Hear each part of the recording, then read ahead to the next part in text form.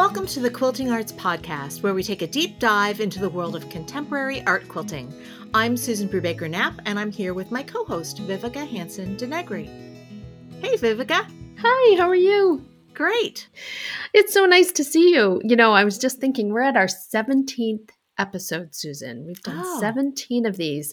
And I was reminded by a listener who wrote in and said that we haven't necessarily introduced ourselves for quite some time. And I thought it might be a nice thing for us to actually start out the podcast and let maybe new listeners know who we are and what we do. So I'll start. I'm Vivica Denegri, and I have a connection to Quilting Arts. I'm the Quilting Arts editor of the magazine, and I began my journey and my connection with Quilting Arts about 10 years ago, actually a little bit more than 10 years ago. Began as an avid reader of the magazine. I found the magazine at a local quilt show and picked up several copies and just couldn't put it down. And then I eventually moved on to being a contributor and became an editor of the magazine in 2011 when the founding editor, Pokey Bolton, moved on. One thing, though, that really sticks out in my memory, actually, of my first day on the job, Susan, is something about you, because it was my first day. Our offices were in Sudbury, Massachusetts. And, you're a little nervous on your first day of work and everything. And I walked in, and about an hour after I'd done all my HR paperwork that you have to do on your first day, they invited me to join an editorial meeting to talk about the cover of the current magazine that they were editing and sending to the printer. And I was in the room for the first time making editorial decisions with the editorial team. So our readers or our listeners can't necessarily see what I'm doing, but I'm holding up a picture of issue number 55 of Quilting Arts. This is the February-March 2012 issue, and we were working on this in December of 2011 when I started. And the cover is actually one of my favorite Susan Brubaker-Knapp quilts. It's this beautiful, beautiful picture of, it must be a blue jay's feather. Yep, it is. It's just gorgeous. So I feel like since my very first day of working at Quilting Arts, Susan, I've been working with you. Oh, that's funny. That brings back good memories for me, because I made that quilt right after my mother died. And it was one of the things that pulled me out of my deep funk after her sudden and unexpected death. And it's so cool to get something on the cover of Quilting Arts. But I got interested in art quilting, I think mostly because of Quilting Arts magazine. I also picked it up and was inspired by it and was like, I want to do that, because I had started out as a traditional quilter. I still make traditional quilts, but I have been focusing increasingly on my art quilts since about 2006 or 2007. And as a way of introducing myself a little bit more, I teach and speak. I used to design traditional quilt patterns, and I've written a couple of books. I've done a whole bunch of quilting arts workshops, video workshops. Great videos, by the way, that never grow old. Thank you. Because the content is just so spot on. And you did one on finishing quilts, and that was probably your most recent one, maybe 5 years ago. But you did one on thread sketching, as I remember, on quilting, which was just really, really interesting. And there was a third one. I did a whole cloth painting one. So I've done 5. Yeah, I've done 5. And then I did one on free motion quilting motifs too, with a whole bunch of different motifs. But my involvement with Quilting Arts moved from, I think I got my first quilt in Quilting Arts magazine in 2007. And have been working a lot with Quilting Arts. I write some for the magazine, and I also host Quilting Arts Television, which is on a lot of public television stations and on Create. And that has been a fabulous collaboration. And I love getting to meet these artists that I admire and ask them all sorts of questions and see and touch their quilts. And I hope that when I am host, that I'm asking all the same questions that our viewers have at home, so that they can, get the answers to their questions, because there's just so much incredible work being done out there. And I want to introduce the viewers to all those amazing fiber artists. So I always feel, Susan, like you and I are on the same editorial team. And what I've really enjoyed about having you as a host of Quilting Arts TV is that you look at the artwork and the artists a little bit differently than I do, because I'm really in the publishing side.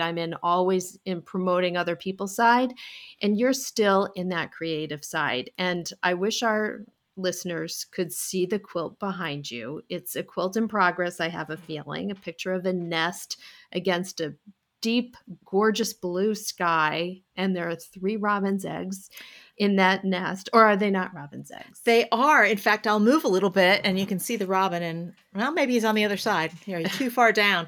Oh, I see his nose right down This there. is actually one of my early art quilts. I think it's 2008 or 9. It's called Harbinger's Hope, and it has a nest and it has a robin that you can't see on your screen right now, Vivica, but it's a very large piece. I don't usually work this large, but it's an older art quilt. You know why I thought it was in progress? I thought you just had not yet stitched down the little helicopter things from the maple tree. I don't know what they're called, actually. I always call them helicopters, because in New England, in the springtime, I think it's springtime, those things fall from the tree and they actually do a helicopter spiral down to the ground. And it's basically the seed pod. And so it looks like you've got them. Now that you tell me it's done, I can tell. They're loose. They're 3-dimensional elements. Actually moving away from the quilt. That is beautiful. So you're going to have to give me a picture of it, and we're going to put it on our show notes. Okay. And I'm actually going to take a screenshot so our readers will see. I'll do that when we're done here. But it's I've been doing beautiful. some presentations, and so I wanted to have something as a backdrop. So I've got it set up in my office. We've got to have something beautiful behind us when we're doing all this Zooming. Well, you can probably see the quilt behind me. This is the one that's been behind me for quite some time. It is my self-portrait quilt that I did with UPatch, which is basically you upload an image and then they let you download a pattern of the same thing. But it's got a patch on the nose. Can you see the patch on the nose? Yeah, what's going on with that? I am doing the least creative thing. I am making a quilt that is absolutely not an art quilt, but it's got the most history probably of any quilt that I've made. And what it is taking signatures. So our pastor is leaving our church, and I'm trying to get a signature of every member of our church to put together into a signature quilt. So I'm on a real tight schedule. I'm assuming he does not listen to the Quilting Arts podcast, so he's not going to know that he's getting this quilt in 2 weeks. But that's, I've got about 180 signatures right now, and I'm going to need to spend a good long weekend putting them back together. That's wonderful. And I know quilters have been doing that for hundreds of years, because there are old quilts like that with the signatures on them, and they're so charming. We have several local museums, and I've seen some from people in our town. So I just think, this is a historical kind of a document, whether it feels like I don't feel like I'm making an art quilt. I know that I'm not, but I'm making something that documents a space and documents a time and a place, and I know is important to people. And he or she is going to love it. I know, and it'll keep them warm, which I think is a wonderful thing, because isn't that where we all started, or many of us started anyway, was making those traditional quilts and keeping people warm. But, it is one of those things. So a signature quilt documents space and time and place. And in the same way, our artist in residence that we're going to be inviting in a moment does the same kind of thing by using maps in her particular art quilting. So we are going to be inviting Valerie Goodwin to be our artist in residence, and she's going to be joining us in just a moment. Great. I can't wait.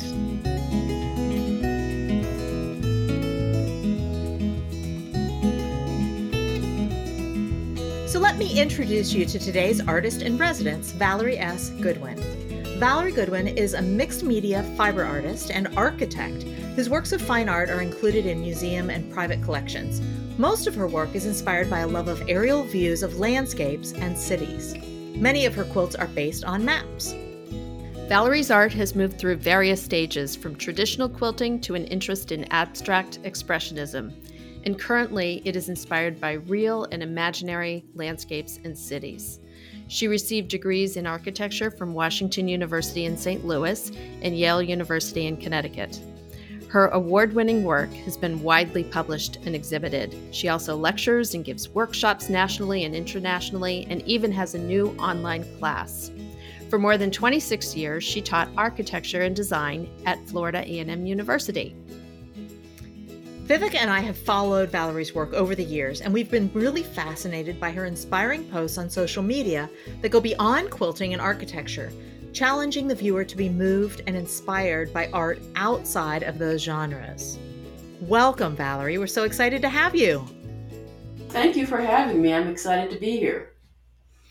Well, the first thing I think we should do is to ask you to describe your work a little bit for our listeners because, just how it looks, because they're hearing you, but they're not seeing your work, and they can always go to your website and check it out. But if you would describe what your work looks like and just a tiny bit about your process and your materials.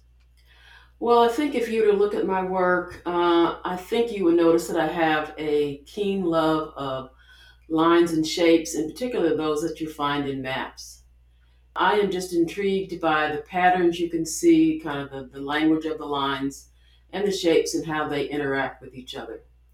I have moved from working traditionally through using mixed media techniques like paint. And then more recently, in about the past few years, I've been working with laser cutter technology in my work.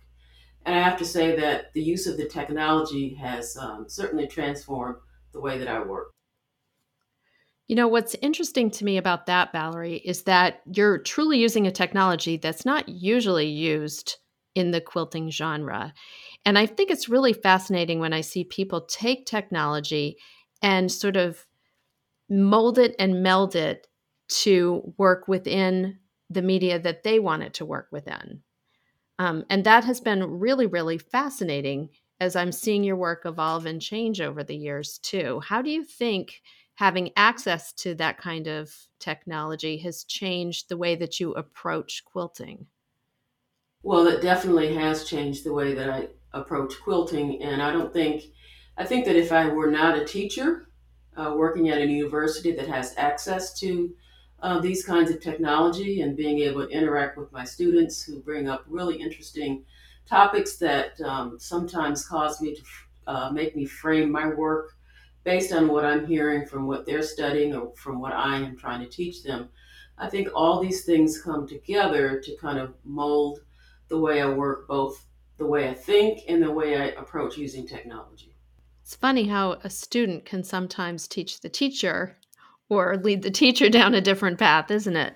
Definitely, yes. So you're talking about this, are they 3D laser printers, cutters that you had access to at the university that you've started using? Can you describe that a little bit?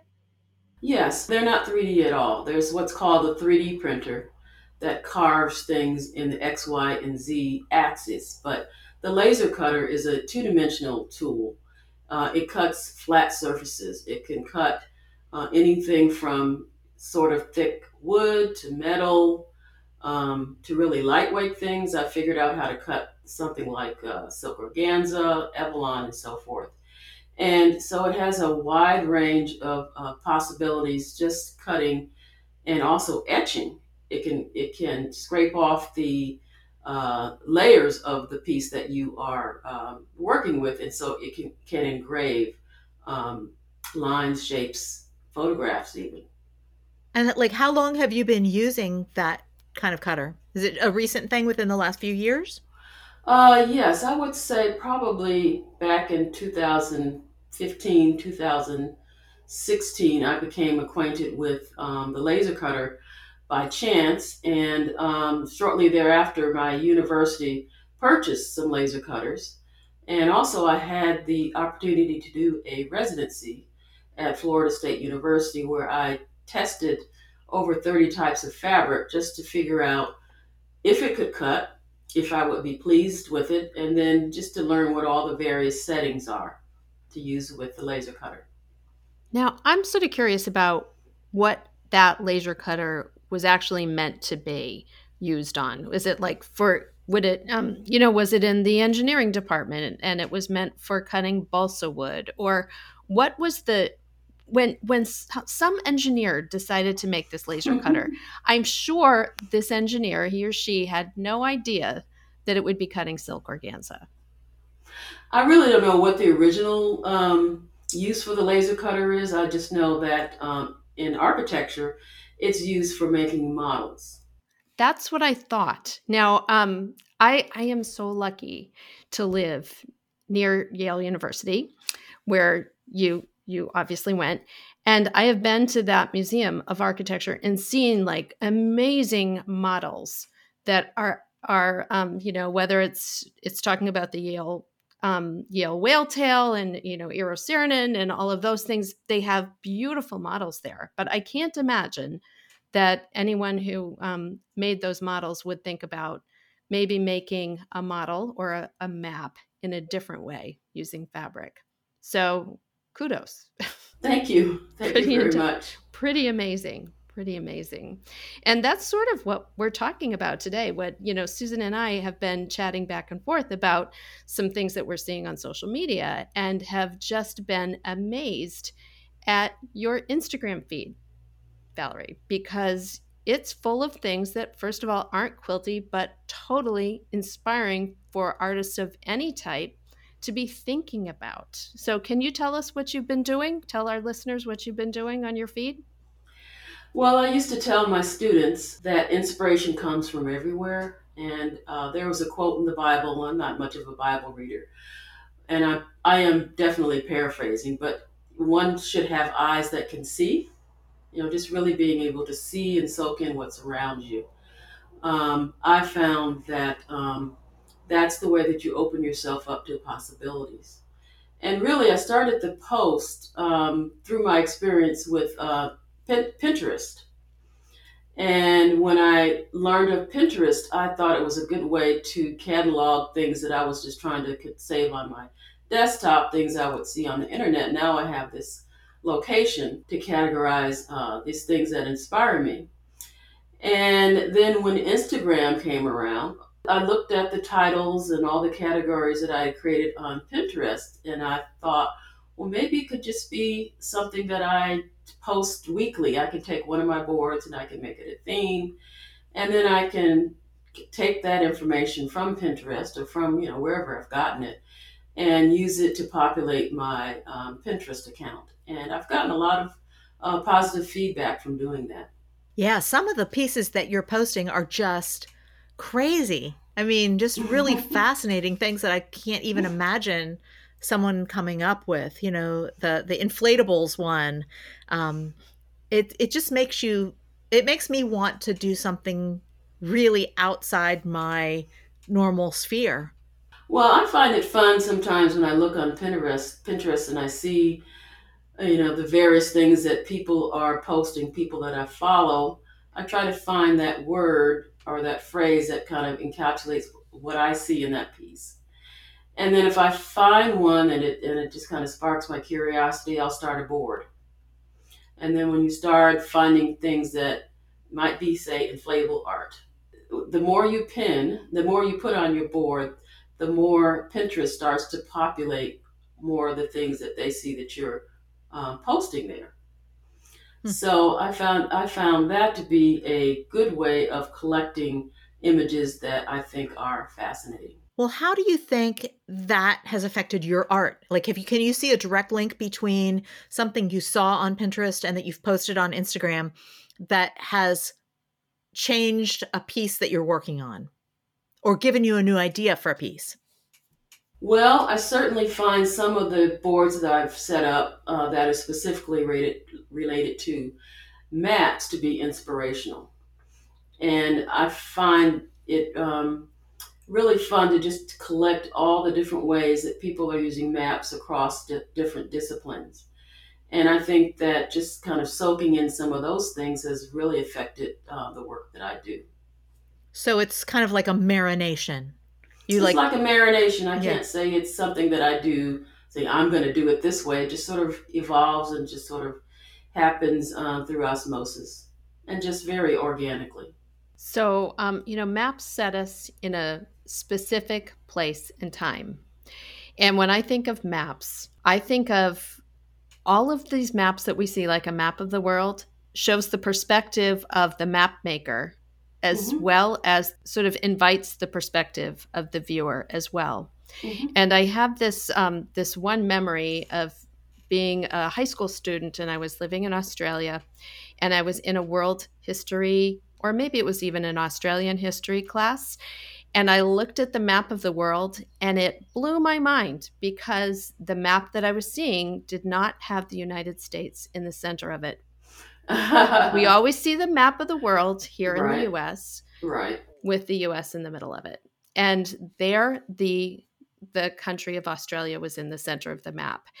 And when I look at the maps that you create, Val, and it's the same thing no matter what kind of map that you're looking at. When I was a kid, I would look at, I'd go to Sunday school and you see the maps in the Bible. And I'm like, wait, where is that? Because I have no idea where it is because there's no perspective. But when I see your maps, I know that they're coming from your perspective, which is very interesting. And when I see your Instagram feed, I know it's coming from your perspective.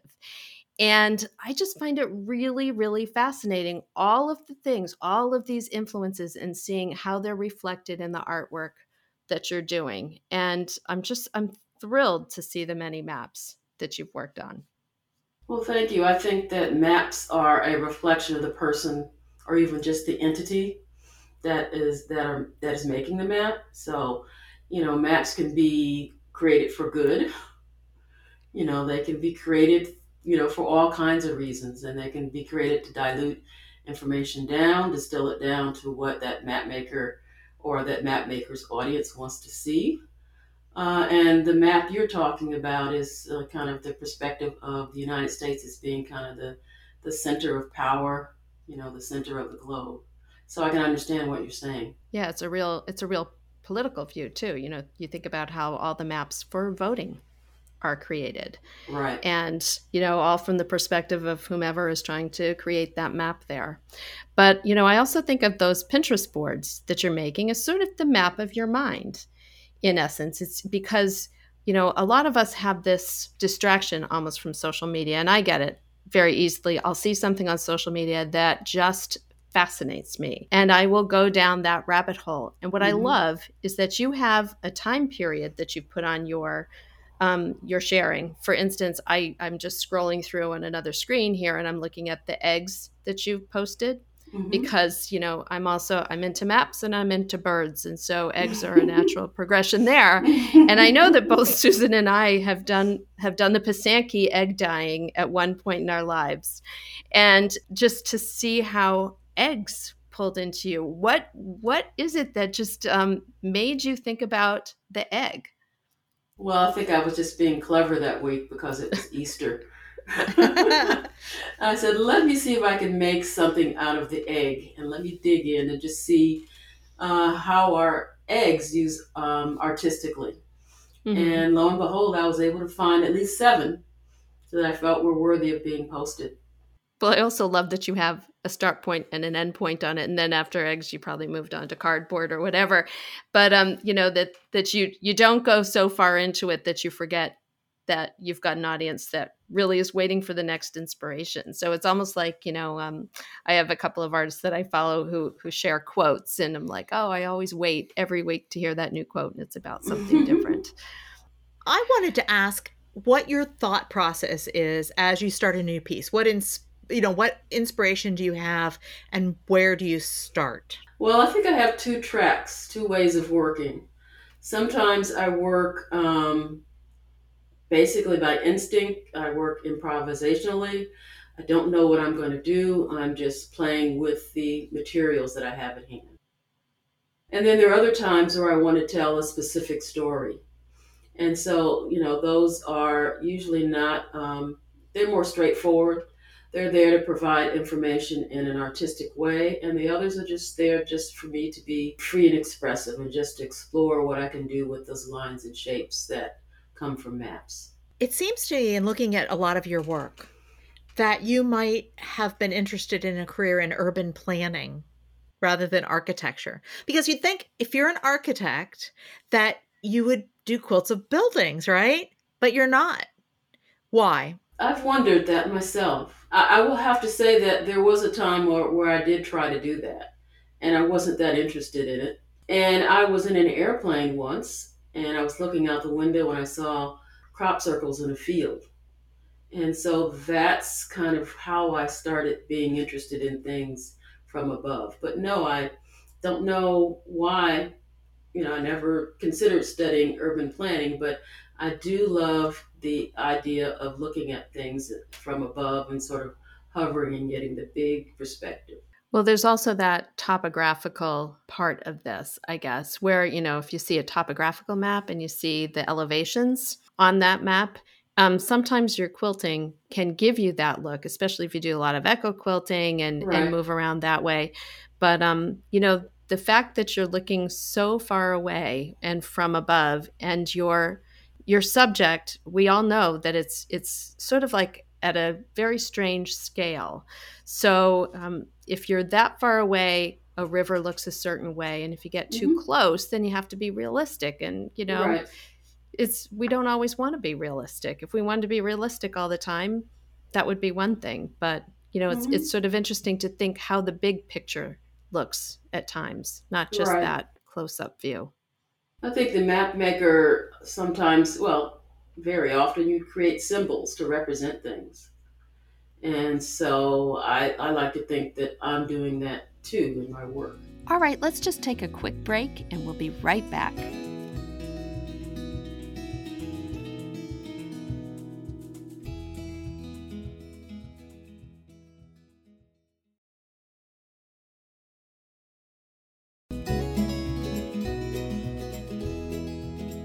So, has your job teaching architecture design influenced what you do in the studio, and how? Oh, definitely. Well, first of all, I wouldn't be quilting if it were not for architecture, and that might sound kind of strange and unusual, but I discovered quilting by reading an article in a magazine called the Journal of Architectural Education. And in it, a female professor of architecture had her students study traditional quilt blocks that became diagrams, that became spaces, that eventually became a quilt museum. And that is what actually got me going in my interest in quilting. So, did you start by making traditional quilts or did you jump right into art quilts? Oh no, I started by making traditional quilts. And also, I started after reading that article. I was teaching beginning design at the time, and I started using some of the ideas that you find in quilting. Quilting is about pattern making. There's a certain order, their form, you have to deal with color and value and all those things. And so I created exercises where my students were making, now this is air quote, quilts. And after doing that for a while, my husband said, well, you don't know how to quilt, do you? And I said, you're right. And so that summer, I took a 6-week course at a community college and I made a sampler quilt all by hand. And that was back in, well, I think it was back in 1998. And I immediately knew I wanted to express myself architecturally at that point.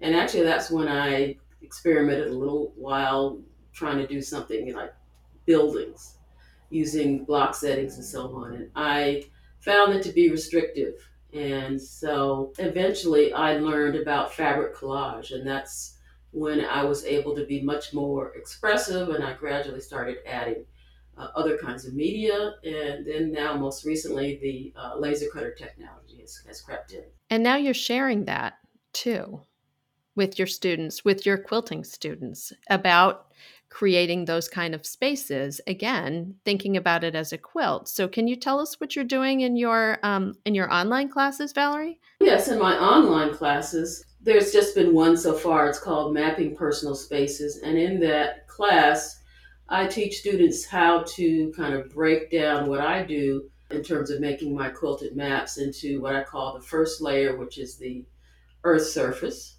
And then I teach them a way of using fabric, paint, thread, and shears to create an interesting yet kind of a neutral backdrop for the map elements that students will add to the quilt top to create that map of a personal place. So students will learn a variety of different things in that class, and they will come out having made a small piece that's related to some place that they think is personally special.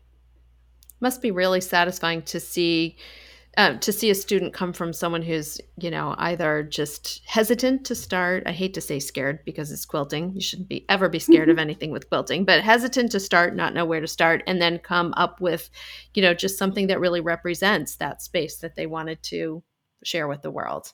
Right. Well, from teaching over the years, you have to kind of come at it from a structured standpoint, but then you have to let students kind of maneuver their way through that structure and find their own way to making either, architectural design or, their own mat quilts. Does it ever seem a little strange to see one of the quilts you might have mentored someone through creating, like in a show? Have you seen that yet? Has it happened? A couple of times, and I wouldn't say strange. It makes me smile. It makes me happy to see that I had a part of Well, I that. didn't mean strange either. I just think Yeah, I don't teach. And so right. sometimes I think, wow, I just can't imagine knowing that, I had been helpful to someone like that, and knowing that it meant something enough to them to complete the project and to, take it a little bit further on their own. I always think that's always very satisfying for a teacher. Yes, you're absolutely right. But you've been teaching in person for a long time. When did you just start doing the online or virtual workshops? Has it just been within the past year? Yes, just been within the past year. What kind of challenges have there been, or what upsides and downsides do you see to virtual classes? Because that's all the thing right now. I mean, with COVID and all the guilds want virtual workshops, I'm just kind of curious as to what your experience has been. Or maybe you're not far enough into it yet. Oh, I've done it several times so far. I Uh-huh. mean, I've mastered the use of Zoom and other apps that allow me to sort of pretend like I'm there with them. There's an app I use where the whole class has a design board. But really, at first, I thought that the screen was like a veil. It's like a layer between me and the student. So you have to kind of figure out ways to get beyond that. And it's really great that now, because of the lockdown, we have all come to accept the idea of being able to meet and learn via the internet. I think that's really amazing. I wanted to ask you, before we get too far in and I have to say goodbye, you've been working, put pieces on Instagram. It looks like a series of collaged people that are all chained together. Is this a new piece? And can you talk about it? Yes, this is a commission that I'm working on. It's due at the end of July, and it's for a museum in Florence. And it's a small museum. It's a museum that relates to cotton. Hmm. And so this is going to be a narrative piece that kind of tells the story of um, the Indian Trail of Tears and how it overlaps something that I don't think many of us know about. There was actually a slave Trail of Tears. And so when the cotton gin was invented, the southern plantation owners, you know, looked at it and saw it was a way of making money. So they wanted the land that the Indians owned, and so they marched the Indians westward. But at the same time, they marched the slaves who were in the upper South to the deep South Hmm. in what's called a coffle. They marched them at least a million or so southward so that they could work the land on the plantation. And so that's what you were seeing in my feed. So, how did you do those, the figures? What was the process? I drew them in my notebook and then I scanned them and then I blew them up to size and then I printed them out using my inkjet printer onto fabric. Then I put batting in behind it and I collaged on the clothing and then I did some free motion stitching on top. Well, they're really lovely. They're so intricate and beautiful and different from some of the other work you've done, at least the work that I've seen of yours. Yeah, I was struggling a little bit with it because I didn't want it to be quote unquote pretty, Right. because it is a very serious subject. But I wanted it to at least capture the essence of feeling of what I know that they were going through, being part of that. So what I see in those images is expressiveness. The bodies are expressing pain and Hmm. tiredness. Right. And you're certainly setting them in a place and a time. We're not seeing them set on the actual piece. I assume they'll be sewn down or Hmm. either stitched or glued down. But that space and time is also part of that whole thought of a map, you know, and the people also are part of a space and time. And I think a lot of times as artists, our followers don't always think that we can do something that is more realistic if we work in an abstract way or Hmm. improvisational way. And I Hmm. often find it interesting that so many people have talents beyond what we know. I mean, obviously, you're a talented map maker, you're a talented architect. I'm looking at the image of Susan, and I have a nice little screenshot that I took of all of us to put on our show notes page. But I know that Susan works so much in more realistic ways. But I find it just wonderful that all of us seem to have, this whole different kind of skill in our toolbox. We can do so many different things. It's wonderful to see all those different things that you're doing too, Valerie. Thank you very much, Vivica. Yeah, sometimes you get stretched in directions you didn't imagine, either because of a commission or because you just get interested in something different and it takes you down a different place to try new things. Right. I think I summoned the bravery to try new things and realizing I might fail, but for some reason I have a passion just to try new things anyway. And that I think is the important word here. It's not fear in quilting, it's bravery. Hmm. Bravery to move beyond or into a different direction, bravery to explore something like hearts and lungs with crochet, which I also see on Hmm. your Instagram feed, but it doesn't mean it. I just think that it's a great thing that we have so many different interests, and I also see it with the books that influence us and the reading that influences us and all the artists and the newsletters that we get from other people. It's a really interesting thing that we don't just have quilting, because quilting is fabulous and art quilting is even more inclusive, but we have all of these other genres that can definitely influence what we do and really broaden our minds. Well, I have this idea that at some point I am gonna put quilting down for a little while and just try other media because I've always just wanted to see what I could do with it, like encaustic or just sketching or watercolor. I just want to give myself permission not to just stick with one media just for a little while, just to see, just to try something different, explore another part of my brain. Well, it could be sort of like a little vacation, because we Hmm. all need that break so we can Hmm. come back and be even more creative in our Hmm. main thing that we do. And I know that Susan every once in a while will pick up her knitting and make a dishcloth just to get away from the quilting, and I'll do the same thing. I mean, Hmm. I went on a deep dive into trying to learn how to do calligraphy, which by the way is really hard. So, but I have all the pens now, but I have to say, they haven't been used in a while. But it's just really cool to take a break and then come back to that first love. So you may be seeing that in my Instagram timeline at some point. Just a warning. Oh, Looking I'd love forward to that. it. Yeah. Are you still teaching or are you moving I'm into a new retired. stage? You're retired. I retired back in August. I retired a bit early. I just found it difficult to be foisted into teaching online, given a few days notice. And at the time, it was not known how school was going to be conducted. And I just decided that since I could, I would just go ahead and call it a day. But I have to say, I really miss it. I miss that Oh. interaction. But at the same time, if you've been wanting to try new things and go in different directions, it opens up the time and the opportunities for you to do that. Yes, of course. Yeah. Yes. Thank you so much for joining us, Valerie. I'm so glad we had a chance to talk about all of these different things, and I can't wait to see some encaustic come out of your Okay. studio. I have a feeling it's going to be really interesting. Well, thanks for inviting me. This was a lot of fun. Thanks for talking to us. Okay, you take care. I'm really fascinated with all of Valerie's map art quilts. And it really made me think a little bit about my mom, who we nicknamed the Map Queen.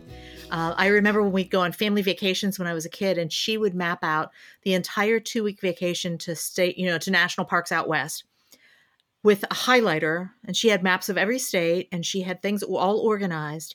And so we ended up calling her the Map Queen, and we did it kind of mockingly, kind of a mean way. But as I got older, I realized that, she grew up where she didn't get to travel very much. She was not very well off. And I think maps for her were like magic of the unknown world and all the possibilities that were out there. And she did get to widely travel a lot later in her life, but she loved maps because they showed her where she could go.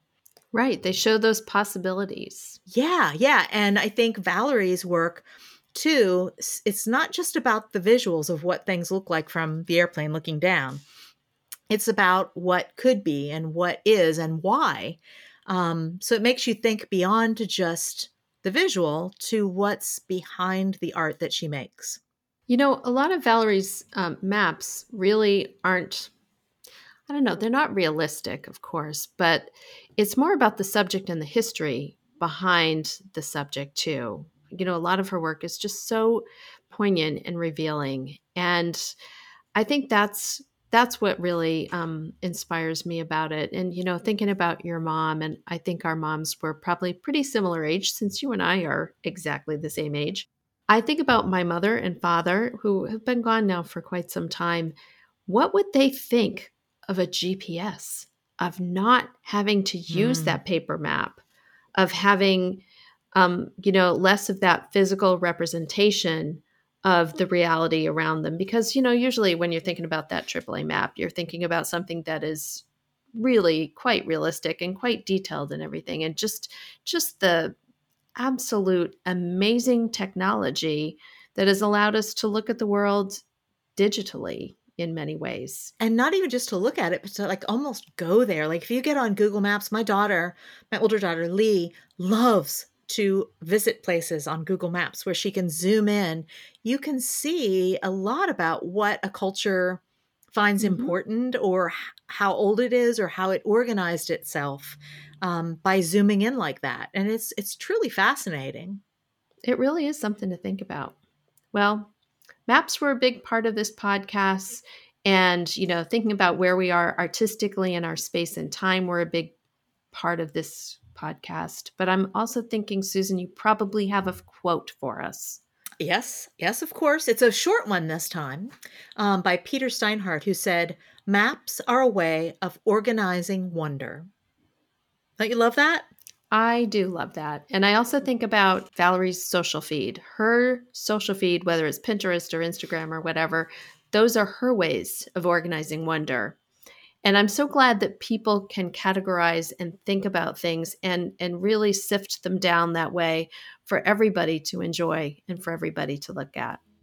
Absolutely. It's been great talking to you, Susan. Yeah, you too. Thank you for listening to the Quilting Arts Podcast. If you like what you hear, please subscribe. This podcast is available wherever you get your podcasts. Our show notes with images, links, and descriptions and more are available on quiltingdaily.com.